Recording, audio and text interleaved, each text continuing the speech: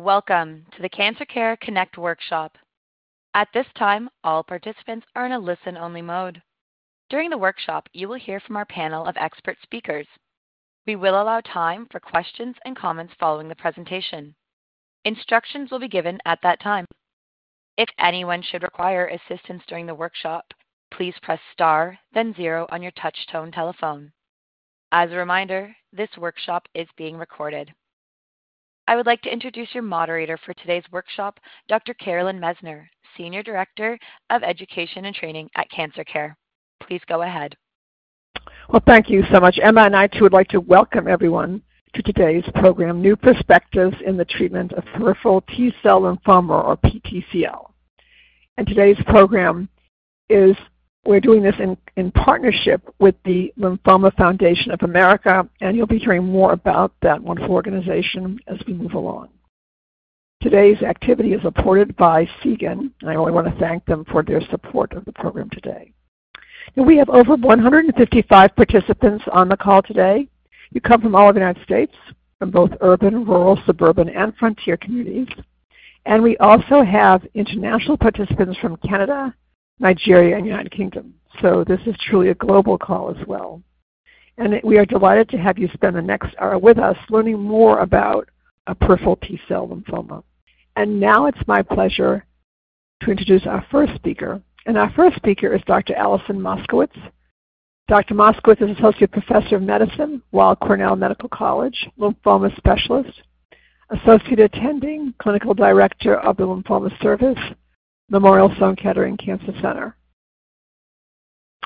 And Dr. Moskowitz will be addressing an overview of peripheral T-cell lymphoma, PTCL, types of peripheral T-cell lymphoma, and current standard of care. It's now my great pleasure to turn this program over to my esteemed colleague, Dr. Moskowitz. Thank you so much for that introduction. So it's a pleasure to give an overview of the T-cell lymphomas and our standard treatment, or our current standard treatment. So when we think about lymphomas in general, there are many, many different types of lymphoma. Our general ways of categorize them include categorize them as Hodgkin lymphoma or non-Hodgkin lymphoma. Hodgkin lymphoma just represents one disease, and then we group all of the other ones into non-Hodgkin lymphoma. So when we say someone has non-Hodgkin lymphoma, it really can mean many different types of disease, and the majority of the non-Hodgkin lymphomas are B-cell lymphomas. And so the T-cell lymphomas that we're going to be talking about really represent only about 15% of the non-Hodgkin lymphomas. And within those entities, there are many different subtypes. And actually the most common types of T-cell lymphomas are called, or the most common type is peripheral T-cell lymphoma, not otherwise specified. And then the other two that are fairly amongst the more common ones are the T follicular helper lymphomas, or angioimmunoblastic T-cell lymphoma, as well as anaplastic large cell lymphomas. Now, peripheral T-cell lymphoma, not otherwise specified, tends to be a very heterogeneous group of diseases. It basically are the T-cell lymphomas that don't fall into any of the other categories. And so as a result, there can be a lot of variety amongst different patients who have peripheral T-cell lymphoma not otherwise specified. There are many other types of T-cell lymphoma, and they tend to be much more rare, and I'll try to touch upon some of them, and especially the ones that we tend to treat a little, just mention briefly the ones that we tend to treat a little differently. But as far as the more common ones, so when we think about peripheral T-cell lymphoma not otherwise specified, or angioimmunoblastic T-cell lymphoma, or even anaplastic large cell lymphoma, those tend to be lymphomas that present with enlargement of lymph nodes, although they don't always have to. Sometimes they can present in areas outside of the lymph nodes. Sometimes they can present, be associated with rash, fever, feeling unwell. Sometimes patients will present with no significant symptoms, so there can be quite a range of how someone can present. When we think about how to, our current treatments for the T-cell lymphomas actually are somewhat borrowed from the B-cell lymphomas, since they're the ones that are more common and larger studies were conducted in the B-cell lymphomas. And historically, T-cell lymphomas and B-cell lymphomas used to be studied together in the same studies.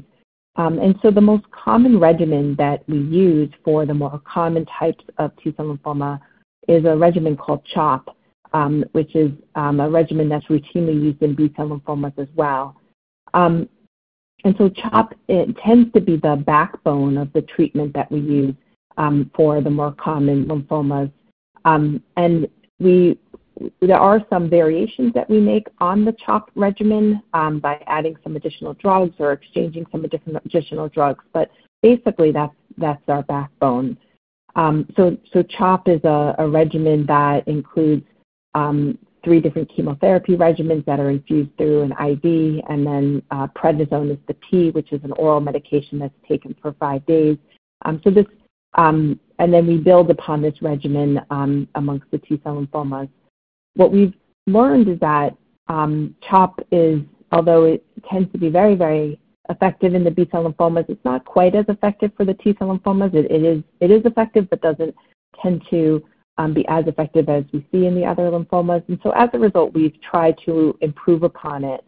And so one way that it's been improved upon is by adding an additional chemotherapy drug called etoposide that tends to be very effective for T-cell lymphomas. And so when we do that, we use the regimen is called CHOOP because there's an E in there. And so that's a common regimen that we use. And then another treatment that we tend to do to try to improve the chance of being cured from a T-cell lymphoma after a regimen such as CHOP or CHOOP is often after using the regimen to aim to get someone into remission, we often will then consider what we call an autologous stem cell transplant, which is a fancy way of saying it's a way of giving high-dose chemotherapy with the goal of trying to eradicate any last lymphoma cells that might still be left behind after using CHOP or CHOOP. Now, the other regimen that is very commonly used for T-cell lymphomas uses a new drug, which is called brentuximab vedotin. This is a drug that is a targeted chemotherapy that specifically targets a protein on the surface of cells called CD30. And CD30 is always on the surface of cells of the anaplastic large cell lymphomas, and then about a portion of patients with peripheral T-cell lymphoma, and although I specified an angioimmunoblastic, roughly about 20 to 30% will have some CD30 positivity as well. And so this drug was shown to be very active in patients who had relapsed disease, and as a result, it was subsequently studied in the frontline setting and incorporated into the CHOP backbone. So actually exchanged, the O was replaced with brentuximab, we get BV or brentuximab CHIP, and that regimen was found to be highly active, particularly for anaplastic large cell lymphoma, and led to a significant improvement in disease control and even survival for patients with these diseases. And so that regimen is the standard of care for patients who have lymphomas that have CD30 positivity, so such as the anaplastic large cell lymphomas as well as the other T-cell lymphomas that potentially have CD30 positivity. And then we still consider the high-dose chemotherapy afterwards, the stem cell transplants for select patients as well. Now, I alluded to there's some other there are additional rare types of T-cell lymphoma, and some of these we treat actually quite differently. Just to highlight a few examples, hepatosplenic T-cell lymphoma presents in a very different way, often with enlargement of the liver and the spleen, and this is a disease that actually doesn't respond very well to CHOP, so we tend to use different regimens, different chemotherapy regimens, and actually try to aim for an allogeneic stem cell transplant or a stem cell transplant from another person as part of the frontline treatment. And likewise, another type of lymphoma is called extranodal NKT cell lymphoma, which is a disease that can sometimes that can often present in the nasopharyngeal area, this is also a disease that doesn't tend to respond very well to CHOP. So we tend to use very different regimens for that. Certainly couldn't go into all of the different variations on different treatments, but just wanted to highlight some of the variations that we do use for some of the more rare subtypes. So I think I'm going to end there, and I hope that was a helpful overview. Oh, thank you so much, Dr. Moskowitz. That was incredibly helpful, and actually you set the stage for today's program, so I appreciate you doing that as well. And I'm sure there'll be questions to you during the Q&A, but just an excellent, just an outstanding, stellar overview of peripheral T-cell lymphoma. Thank you. And our next speaker is Dr. Leah Mehta Shah, and Dr. Mehta Shah is Associate Professor, Department of Medicine, Oncology Division, Medical Oncology, Department of Medicine, Division of Hematology and Oncology, Washington School of Medicine in St. Louis. And Dr. Mehta Shah will be addressing new and emerging treatment approaches, treatment under investigation, updates on clinical trials. And it's my pleasure now to turn this program over to my esteemed colleague, Dr. Mehta Shah. Thank you so much for having me join this great group, the great panel to answer questions about T-cell lymphoma. I'm going to pick up a little bit where Dr. Moskowitz had left off, talking, for patients for whom their lymphoma comes back. There are some medicines that are standardly approved. The studies in T-cell lymphoma being rare diseases have required a significant effort, sometimes an international effort to get approval for these medicines. And so the progress in T-cell lymphomas has lagged behind some of the other lymphomas. I think we're catching up. So for, patients for whom their lymphoma comes back, we consider either chemotherapy medicines to get them into remission, or there are approved agents such as what we're called histone deacetylase inhibitors. So those are medicines that change the way the genes are expressed by the cancer cells. These include belinostat and then romidepsin, which is currently available. There are other single-agent chemotherapy type of medicines, a medicine called pralatrexate that's been FDA approved for T-cell lymphomas, and then brentuximab vedotin, the antibody tagged to chemotherapy to deliver chemotherapy to the CD30 positive T cells. And each of those medicines can work. Brentuximab vedotin has shown tremendous efficacy in anaplastic large cell lymphoma, but for all the other types, they work, roughly similarly, and they only work for a number of months when they work. Each of them usually puts people into remission for 25 to 30% of the time, meaning we're often trying one medicine and then trying another medicine. For the patients who are fortunate to get into a good remission and are from the rest of their health status are able to, we consider a bone marrow transplant from another person or an allogeneic bone marrow transplant. This is replacing one's immune system with someone else's immune system with the hopes that the new immune system will find the cancer cells and keep them away. But to be able to get this, you do need a donor, you have to be in good health, and usually this is limited to people who are younger and fit and not considered for people above the age of 70 or so. And so that means that for patients who can get a transplant or consider a transplant, we try to get them into remission quickly to try to get them to a transplant. But in other patients, we try to use one medicine or one regimen at a time to keep them in remission and maintain their quality of life. And with this approach, unfortunately, we see many patients we have some patients who do well, but a lot of our patients do poorly, leading to a lot of room for improved treatment options. So I'm going to go over some of these categories of treatment options as well to start to talk about which classes of medicines are currently being studied in T-cell lymphomas. So the first of these are called PI3 kinase inhibitors.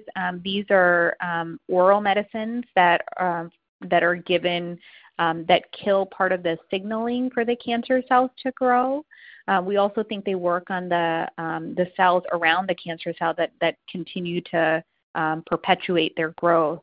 And there's a few of them that have been in development. The one that has been farthest along has been a medicine called duvelisib, which was studied in a large international, what we call registration study of over 100 patients. And that pill medicine, which is taken twice a day, seems to work for about 50% of patients, and about a fourth of patients are in a complete remission by the first time that you're repeating their scans afterwards, which is better than what we've seen historically. This class of medicines has been in the press quite a bit because the same class has been studied in other B-cell lymphomas, where it's been associated with an increased risk of infections, including respiratory tract infections and COVID, as well as diarrhea and liver problems. And so there is a lot of monitoring of patients who are on these medicines, but also a lot of stringency in the approval process. So this medicine is not yet FDA approved, although the registration trial has been completed. There are other PI3 kinase inhibitors that are also in study for T-cell lymphoma. One of these is called Telehealth. Another one is called Lymphoma. And some of these studies are ongoing throughout the country. But this seems to be a class of significant interest in T-cell lymphomas that has reasonably well tolerated and has a higher degree of efficacy compared to some of the other agents that we've had access to. Another group of medicines that we consider in T-cell lymphomas are in the family of hypomethylating agents. So I was alluding to the fact that some of the medicines that we use change the way the genes in the cancer cells are expressed and which genes are more active than others. So another way of doing that is through something called hypomethylating agents, which also changes the way genes are expressed by the cancer cells. These hypomethylating agents are already approved for other diseases, including certain types of leukemia, and are commonly used and have actually been studied in combination with other chemotherapies as well as other anti-cancer therapies that are not chemo. And some types of T-cell lymphoma, particularly those that come from the T follicular helper cell, seem to have certain aberrancies in their genes that makes us think that they're more sensitive to this class of medicines. And so that's been of significant interest as well, studying these medicines, like a medicine called azacitidine, either for patients for whom their lymphoma has come back, or for whom they're using it in combination with chemotherapy. And we'll get back to that in just a little bit. There was a large international study done in Europe where they compared using that azacitidine medicine as a pill to other standardly available medicines.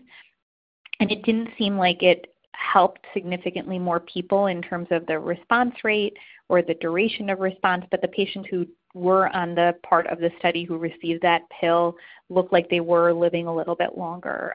So there's more to be done in this arena, and probably seems to most help those who have the T follicular helper phenotype lymphoma or angioimmunoblastic T-cell lymphoma. Another class of medicines that has been of significant interest are in the family of what we call JAK-STAT inhibitors, and a lot of this work actually has been pioneered by Dr. Moskowitz, who's on this panel.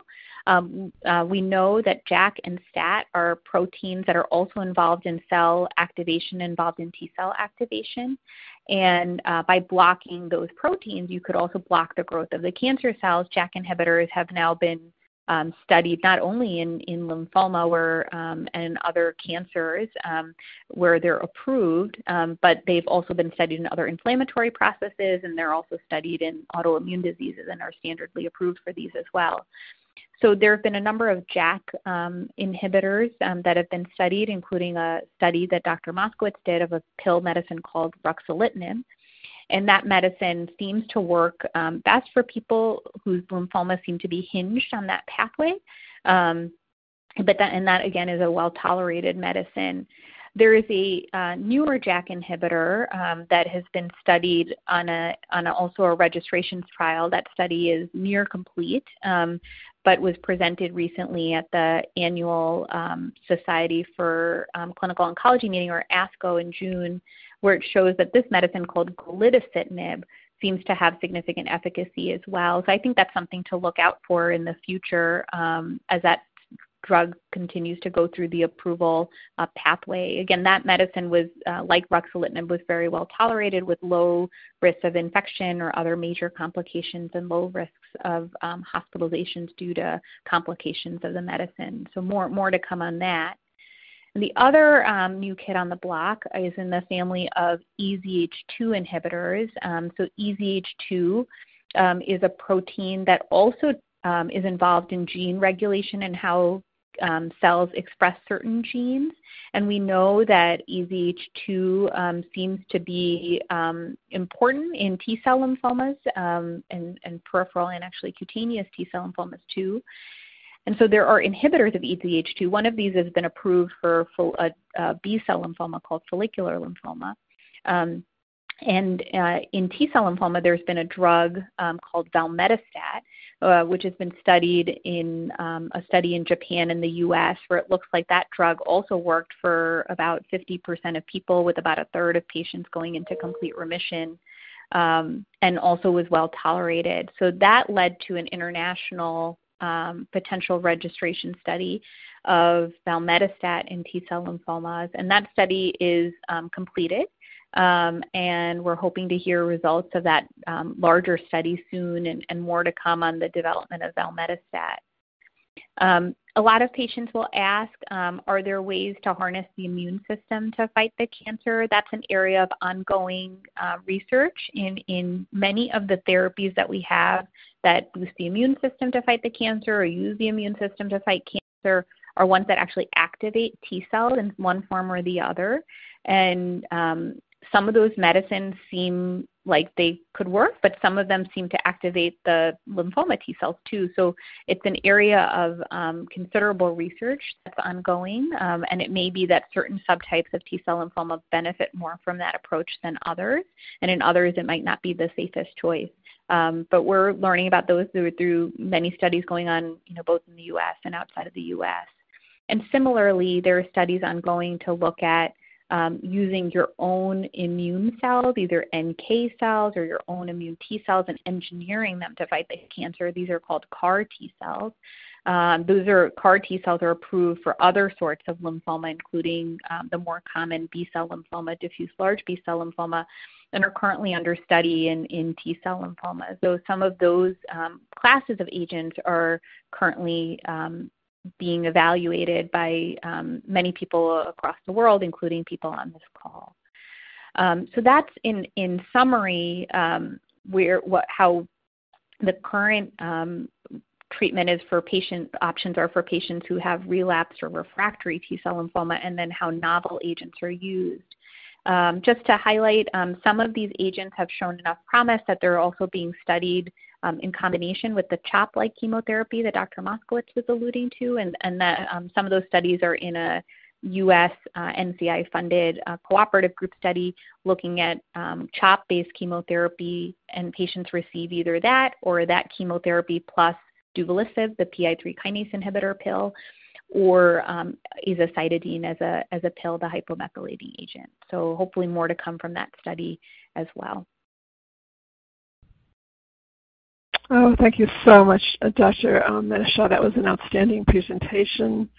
Just so stellar, and lots of information for our participants. I know there'll be questions for you during the Q&A, but just very outstanding presentation, and a lot of detail about the different types of T-cell lymphoma, peripheral T-cell lymphoma, and the different types of treatment that are appropriate for each of them. So thank you so much. And our next speaker is Dr. Noura Banani, and Dr. Banani is Assistant Professor of Medicine, Clinical Cell Therapy Fellowship Program Director, T-Cell Lymphoma Research Program Director, Mayo Clinic College of Medicine. And Dr. Banani will be addressing how clinical trials contribute to your treatment options, practical tips to manage treatment side effects, symptoms, discomfort, and pain, and guidelines to prepare for telehealth, telemedicine appointments, including technology, prepared list of questions, follow-up care and appointments, quality of life concerns, and discussion of OpenNotes. It's my pleasure now to turn this program over to my esteemed colleague, Dr. Banani. Thank you very much for the introduction, and I am very pleased to be here with you today to discuss this topic. As you may have heard from my colleagues, Dr. Moskowitz and Dr. Mehta Shah, who has done a wonderful overview of the standard of care therapies and also the newer therapies that are being introduced through clinical trials for the treatment of T-cell lymphoma. Although some progress has been made in the treatment and management of T-cell lymphomas, outcomes, including response, complete response, and duration of response could certainly be improved on. So ideally, we want to manage these diseases differently than the B-cell non-Hodgkin lymphomas by thinking outside of the box, because these are different diseases. They have different biology, and we see that in the responses to the standard therapies that have been used for decades for B-cell lymphomas.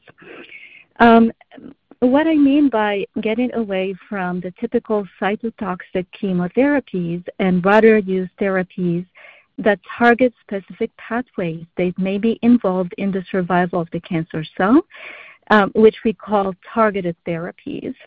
As you've already heard, there are several current mutations that could possibly be targeted. Also, there may be ways to harness the patient's immune system to fight cancer cells. And these are all things that the research community and the medical community are working together to try to bring to our patients. The best way to get these newer therapies to our patients that we hope will be more effective is through clinical trials. If you look at the NCCN guidelines, these are the national guidelines for the management of various cancers that we as oncologists and hematologists follow. You'll see that the first recommendations for a therapy for T-cell lymphoma are actually a clinical trial. You see the list of the therapies, but the first treatment option is a clinical trial. We encourage you to discuss this with your treating doctors if they are available to you. Some of these you may need to seek elsewhere, as they may not be open in a closed institution. Often or at times, travels and various expenses may be covered through the clinical trial. In general, you'll need, in general, the trial will be, well, there is no in general. The trial will be explained to you in great details, including potential known side effects, the schedule of treatments, what it entails for you. You will be asked to sign a consent stating that you understand what the trial entails. You'll always have access to someone to answer any questions you may have at the beginning or at any time during the clinical trial. Now, as I always tell my patients, please be curious and look into and ask questions into clinical trials and ask questions to your clinical treating team. I always start by telling my patients it is my duty to you to share with you what clinical trials that we have. Otherwise, I would have done you a disservice. Nowadays, we are very lucky. The information is available to you with the click of a mouse. A few resources to look into clinical trials will be looking into the Lymphoma Research Foundation, which is called LRF in short, and the Leukemia Lymphoma Society, its in short is LLS. Also, the cancer care websites. There are several trials currently ongoing, both for the initial treatment of T-cell lymphoma and combination newer therapies. And Dr. Mehta Shah went over some of these that are bringing promising therapies to our patients that we are very much excited about, because potentially, and we hope that these therapies will improve outcomes of these T-cell lymphomas, and maybe even potentially this will be easier to take if there are oral medications, for example. please be curious and always seek more information about clinical trials. And I will stop here, and I am open to any questions down the road. I would also want to add one thing, that some of these trials are also look into, quality of life and how these therapies affect our patients. We want to understand how you are affected with these therapies. Okay, and I will stop here and happy to answer any questions you may have. Oh, thank you so much, Dr. Benani. That was an excellent presentation, very comprehensive in addressing issues of concern to patients, and also reviewing many of the topics. And I know there'll be questions for you during the Q&A, so thank you so much. And our next speaker is Mr. Robert Goldman. Mr. Goldman is a lawyer. He's Director, Lymphoma Foundation of America, and he'll be addressing Lymphoma Foundation of America's free programs and services. He will also discuss the patient helpline and their website. It's really my great pleasure now to turn this program over to my esteemed colleague, Mr. Goldman.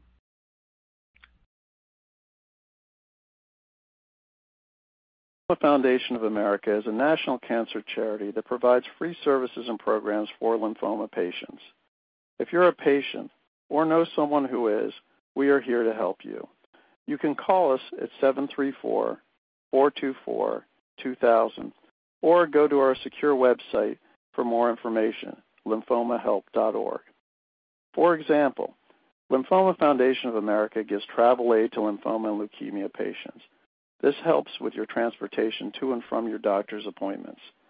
We also send you a list of many organizations that provide financial help for prescription medicines, health insurance, legal help, and family assistance for pediatric patients. The Lymphoma Foundation of America has nurse counselors you can speak with to answer your questions at no cost. Our goal is to help you better understand your situation so you can make informed decisions about your health care. We welcome the family members to contact us as well to learn how to help as a caregiver and also as a patient advocate. Again, our foundation's phone number is 734-424-2000. Lymphoma Foundation of America also gives grants and awards to researchers who are dedicated to finding a cure for lymphoma, who are finding and developing new treatments, and studying environmental causes of lymphoma. Please visit our secure website, www.lymphomahelp.org, for helpful information on second opinions, clinical trials, lymphoma diagnosis and staging, and of course, there are inspirational stories from people who share their recovery journey. It's my pleasure to participate on today's panel. Thank you, Dr. Mesner and Cancer Care, for the excellent information we've heard from Dr. Moskowitz, Dr. Mehta-Shah, and Dr. Benani. Oh, thank you so much, Mr. Goldman. That was really an outstanding presentation. What a wonderful resource for everybody on the call, the Lymphoma Foundation of America. They have a lot of services that you can access for free, and all you have to do is call their phone number or visit their website, and you'll get all the information you need. So please do take advantage of this free service, specifically dealing with lymphoma. And I'm Carolyn Messner. I'm the Senior Director of Education and Training with Cancer Care, and I just want to say a few words about cancer care services that you can also access. We want to be sure that you're aware of services that are out there for you that you can access for free. So Cancer Care offers a host of free programs and services. So what are those programs and services? So the free programs include support. Many people call our Hope line at 800-813-4673 and speak with one of our oncology social workers. And they will be the ones who answer the Hope line calls, and there's no wait time when you call. They'll pick up the phone right away and speak with you. We have about 40 master's level trained oncology social workers. And so they will offer support. We also have online support groups. We also offer practical and financial assistance. And we also offer workshops like this and publications. And we have some community programs as well. And we also have services which we call resource navigation, which will help you to find, if we don't have the resource, we'll help you to find the resource that you're looking for, and we'll stay with you until you have the resource you need. So with all that being said, you can either go to our Hope line at 1-800-813-4673 or visit our website at www.cancercare.org. And now we have time for questions and answers. I'm going to ask Emma to bring all of our speakers on board. I'm going to take as many of your questions as possible. Thank you. Ladies and gentlemen, at this time, we will take questions from the web only. You may submit questions by clicking Ask a Question. And this is a first question from one of our participants. And I'll give this question to Dr. Moskowitz. Is CAR T available for PTCL? So as we heard from Dr. Medesha and Dr. Banani, CAR T-cell therapy is currently being investigated as part of clinical trials for T-cell lymphoma.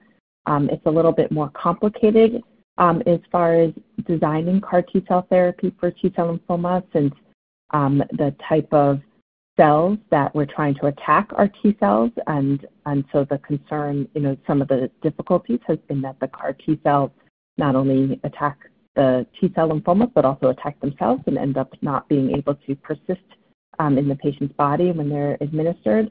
And so it's required that CAR T-cell, that there's unique and distinct strategies to developing CAR T-cells specifically for T-cell lymphoma. So those are currently being investigated as part of clinical trials, but there's nothing available as part of standard of care yet. Thank you. And a question for Dr. Medesha. I have celiac disease. Does this mean I have a higher risk of developing PTCL? If so, why? That's an excellent question. There are people who have celiac disease who have a very hard time controlling their celiac disease that have an increased risk of a specific type of peripheral T-cell lymphoma. The name for that is kind of long. It's called enteropathy-associated T-cell lymphoma. And so those patients are at higher risk for that disease. But when people, it really is the people who have the hardest time controlling their celiac disease. We call that refractory celiac disease. And some of those patients are getting some regular endoscopies anyway because of their bowel symptoms. But in addition, it usually presents with changes in their bowel pattern, bowel obstructions, new or unusual bleeding in the stools, or fevers, chills, and night sweats, some of the other symptoms we see with other lymphomas. To my knowledge, celiac disease doesn't increase your risk of other types of T-cell lymphomas, however. Excellent. Thank you. Thank you so much. And this question for Dr. Banani. What is the difference between autologous and allogeneic stem cell transplant? Which one is recommended to treat PTCL? That is a very good question. And so the autologous stem cell transplant is a transplant using your own stem cells. And basically the way I explain it to my patients is the stem cell itself is the stem cells are mostly to replenish the bone marrow. After we use high-dose chemotherapy to wipe out the cancer cells, which also leads to wiping out the bone marrow. So basically, we will collect the stem cells, your own stem cells, pretty much just taking blood from you, like you giving blood. The stem cells are mobilized. They're collected through you giving blood. Those cells will be sorted out and then given back to you after the high-dose chemotherapy is given and has hopefully cleared the cancer cells. And the stem cells will be given and hopefully will replenish your bone marrow. Typically, that occurs within 2 to 3 weeks after the stem cells are given back. So this is your own stem cells. You will not need immunosuppression afterward because we would not expect the grafts the graft versus host disease, basically, which I will explain in a moment. So the autologous stem cell transplant, for it to be successful, typically the disease need to have shown evidence of being chemosensitive, meaning you had a very good response to chemotherapy, because the purpose of the autologous stem cell transplant is actually the high dose chemotherapy to be effective in wiping out anything that is left over from the cancer cells. Okay, the allogeneic stem cell transplant is different, is using donor stem cells that are specially typed and matched to you, and there is a national database, and you can use biologic siblings as well, sometimes the parents, to use their matched stem cells and given to you. Of course, you need to have had a response to the initial therapy or whatever therapy you received prior to the stem cells. The stem cells, when they are given to you, the donor stem cells, will potentially help into, keeping the disease from coming back by using your immune system and the stem cells. That's what we call the graft versus lymphoma effect. Okay, so that's what the purpose of the allogeneic stem cell transplant. However, since those stem cells do not belong to you, there is a potential chance for your immune system to reject the stem cells, leading to what we call graft versus host disease, and can cause trouble to the patient who received the allogeneic stem cell transplant. Sometimes you may see a rash. Sometimes you can see liver abnormalities, even diarrhea. We monitor the patients for that very carefully, but also we use immunosuppression to prevent that from happening the best we can. In general, the autologous stem cell transplant, the patients, will recover within 1 to few months after the autologous stem cell transplant, and potentially go back to being themselves normal. The allogeneic stem cell transplant requires more prolonged follow-up because of the immunosuppression, the risk of graft versus host disease. So it is more involved. So those are the differences. Of course, the indications for autologous stem cell transplant or allogeneic stem cell transplant are different. Certain diseases that were mentioned by Dr. Moskowitz and Dr. Metashal autologous stem cell transplant will be sufficient or appropriate. For some other rare T-cell lymphomas that are more difficult to treat, particularly in younger patients, for example, the hepatosplenic T-cell lymphomas, we typically will consider allogeneic stem cell transplant and not the autologous stem cell transplant. And I hope I managed to explain the differences between the two transplants. In general, you will meet with a transplant team, with a social worker. Of course, insurance approval will be needed. Questions will be answered in terms of what it entails, the follow-up, and all of that. It's usually a lot of education that's needed beforehand. And in general, you will need a caregiver to help through the recovery time. Okay, and happy to answer any additional question regarding this. Thank you so much, Dr. Bean. That was really wonderful. Excellent. Thank you. And a question for Dr. Moskowitz. What is the connection the human T-cell leukemia virus 1, and how is it different from the Epstein-Barr virus?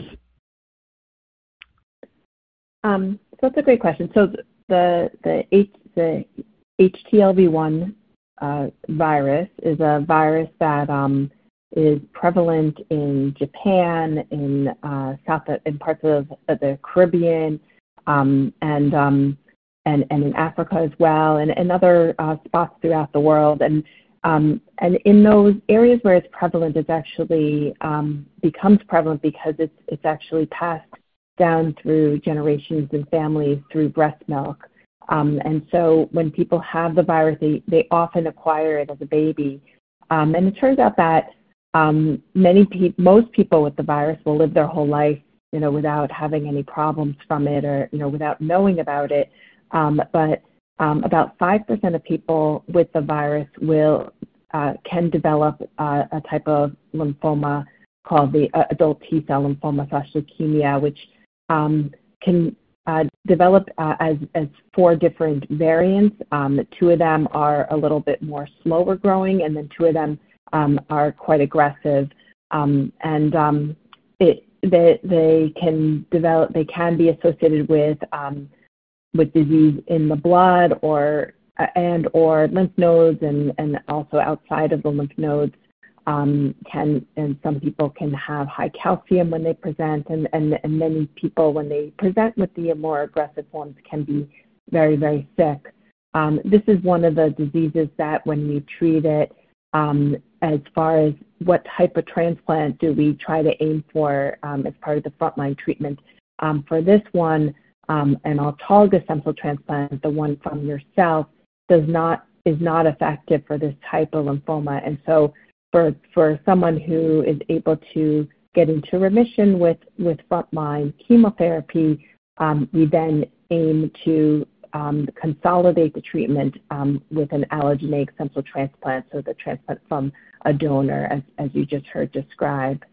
The EBV virus, so it's another virus that is actually even more prevalent than HTLV1 virus. It's 90% of the population will have the EBV virus, and many of us, this is the virus that causes mononucleosis that many people have when they're kids or teenagers, and many people just get over the virus and don't really have manifestations of it and just have evidence that they had it in the past. But for some reason, sometimes this virus can be associated with certain types of lymphoma. Some of the specific ones that it can be associated with is extranodal NK T-cell lymphoma, which is always associated with the EBV virus. That's the one that can kind of classically present in the nasopharyngeal area. And also about 40% of the time, Hodgkin lymphoma can be associated with the EBV virus. Why certain patients develop these EBV-related lymphomas, it's not entirely clear. But most people, even though the majority of the population is exposed to the EBV virus, it's unclear why some people end up developing these rare types of lymphomas from them. Excellent. Thank you so much. For Dr. Bonanni, is there a standard of care for relapsed refractory PTCL, or should I look into clinical trials? Yes, that's a good question. We encourage always clinical trials. Although there are therapies that are FDA approved for peripheral T-cell lymphoma once they relapse, we know that we can do better. And the best way to potentially get possibly better therapies or newer therapies that work differently than those that are already FDA approved is to seek these therapies through clinical trials. Clinical trials go through a lot of steps before they are there for our patients. I did not explain this initially because of limitation of time, but since the question came up, I would like to explain this. You may hear phase 1, phase 2, and phase 3 trials. And to explain a little bit more what it means, the phase 1 trials are the initial trials done to assess mostly whether the drug is safe for our patients. And typically it's a small number of patients. These drugs have not typically been used that's what we call first in human trial.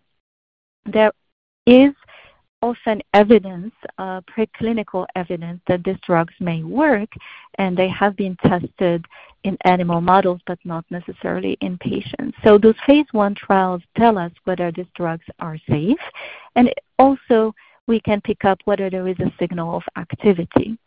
Once the drug goes through the phase 1 trial and it shows that it's safe, then we can go to the phase 2 trial, where we actually start looking, confirm the safety, but also start looking into the efficacy of the trial. Most of the drugs that are currently FDA approved for T-cell lymphoma are actually through small trials that have been done, small phase 2 trials. As you may know, T-cell lymphomas are rare, and it is often challenging to have large clinical trials, like phase 1 trials that we see in other non-Hodgkin lymphomas or in Hodgkin lymphoma. So all the FDA-approved drugs are through small phase 2 trials. We have phase 3 trials, but not as commonly as for other lymphomas. And those are typically larger trials, randomized, meaning patients are given to one or several arms or therapies based on, there is a computer software that selects the patient to receive one of several therapies. For example, Dr. Mehta Shah has one such trial where we are looking at CHOP, the standard of care CHOP or CHOAP, versus CHOP with other therapies that have shown efficacy in the relapse setting. So we want to see if by adding those drugs, are we going to see more activity or better outcomes with novel therapies combined to the standard therapies. And in the relapse setting, there are several trials that are ongoing. And I will stop here. Oh, thank you so much. Thank you. And one last question for Dr. Moskowitz. Has anything been shown combining BV and CHOEP or BV and CHEP?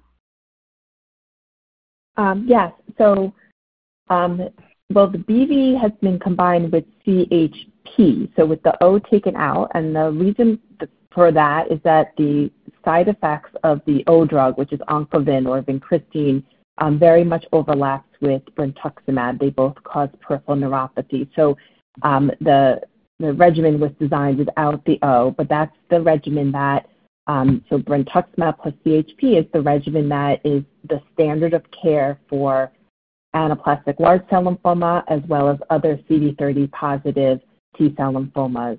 That's the standard of care as far as the induction treatment. BV plus CHEP, so adding in the etopicide, is also a regimen that has been evaluated in a clinical trial. It was not as large as the clinical trial that looked at BV plus CHP. The BV plus CHP study was a randomized study comparing the treatment to just standard CHOP. But the BV plus CHEP study was conducted in a group of patients with T-cell lymphoma. All of the patients got the same treatment, and then they had the option to go on to auto transplant, and whether or not they went on to auto transplant, they then received additional treatment with maintenance therapy with brentuximab. And actually, it was a varied group of different patients with T-cell lymphoma, but many of them had CD30 positive peripheral T-cell lymphoma, not otherwise specified, as well as angioimmunoblastic T-cell lymphoma, and the results looked very promising, and the regimen was fairly tolerable. So I do think that there is a role for that regimen for some of the more aggressive T-cell lymphomas that are CD30 positive. And that regimen will be studied further is likely to be studied further in a larger study. Oh, thank you so much. Thank you. I want to thank our speakers. This has been really an amazing call. And I want to thank all our participants for asking such great questions. I'm going to ask our speakers before we end the call today to just provide takeaways for all of you. So I'm going to start with Dr. Moskowitz, then Dr. Mehta Shah, and then Dr. Benani, to just provide just a takeaway from today's program. So, and it's just going to be a sentence, what you'd like people to take away from today's program. So Dr. Moskowitz, if you would go first. Well, I guess the one takeaway from my part is for the more common types of T-cell lymphoma, so the peripheral T-cell lymphoma and otherwise specified and angioimmunoblastic and anaplastic large cell lymphoma, are the goal of initial treatment for someone who is fit, and able to tolerate aggressive treatment. Our goal is to try to cure the lymphoma, and we do that using, with a CHOP-based regimen. Many of them include brentuximab for the CD30 positive diseases, and then we aim to consolidate with an autologous stem cell transplant. So that is currently our standard for the more common types of T-cell lymphoma. Thank you so much. And Dr. Mehta Shah, take away. Sure. I think the takeaway from my section is that there are treatments for people for whom their lymphoma comes back, but in the current landscape are also clinical trials that are studying targeted pathways specific to T-cell lymphoma that also show significant promise. And so the future for patients with T-cell lymphoma, we think, is brighter than their predecessors. Excellent. Thank you. And Dr. Benani. Yes. So to summarize what I went over in terms of clinical trials, and my giveaway to our patients is, yes, please seek clinical trials. There are newer therapies that are currently under study that will bring possibly more better responses than what we currently have FDA approved, and potentially with possibly less side effects. So be as curious as you can be. Do your research, talk to your provider, and be your own advocates. We want to help you. However, you need to also be as curious as you can be in terms of your treatment and what it entails. And definitely clinical trials are the way to go for T-cell lymphoma. There is so much more that we can do. And like Dr. Mehta Shah said, yes, the future is bright.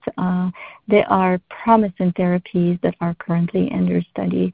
And we hope that in the near future, the outcomes of T-cell lymphoma will be way better, hopefully. Thank you. Thank you so much. And I want to thank our speakers, just phenomenal speakers, lots of great information for each of you to take back to your treating healthcare team. Also, I want to thank our participants for asking such great questions, which always enhances the program so much. So and although we've done this program before, I have to say your questions were just wonderful today. So gave our speakers a great opportunity to address them.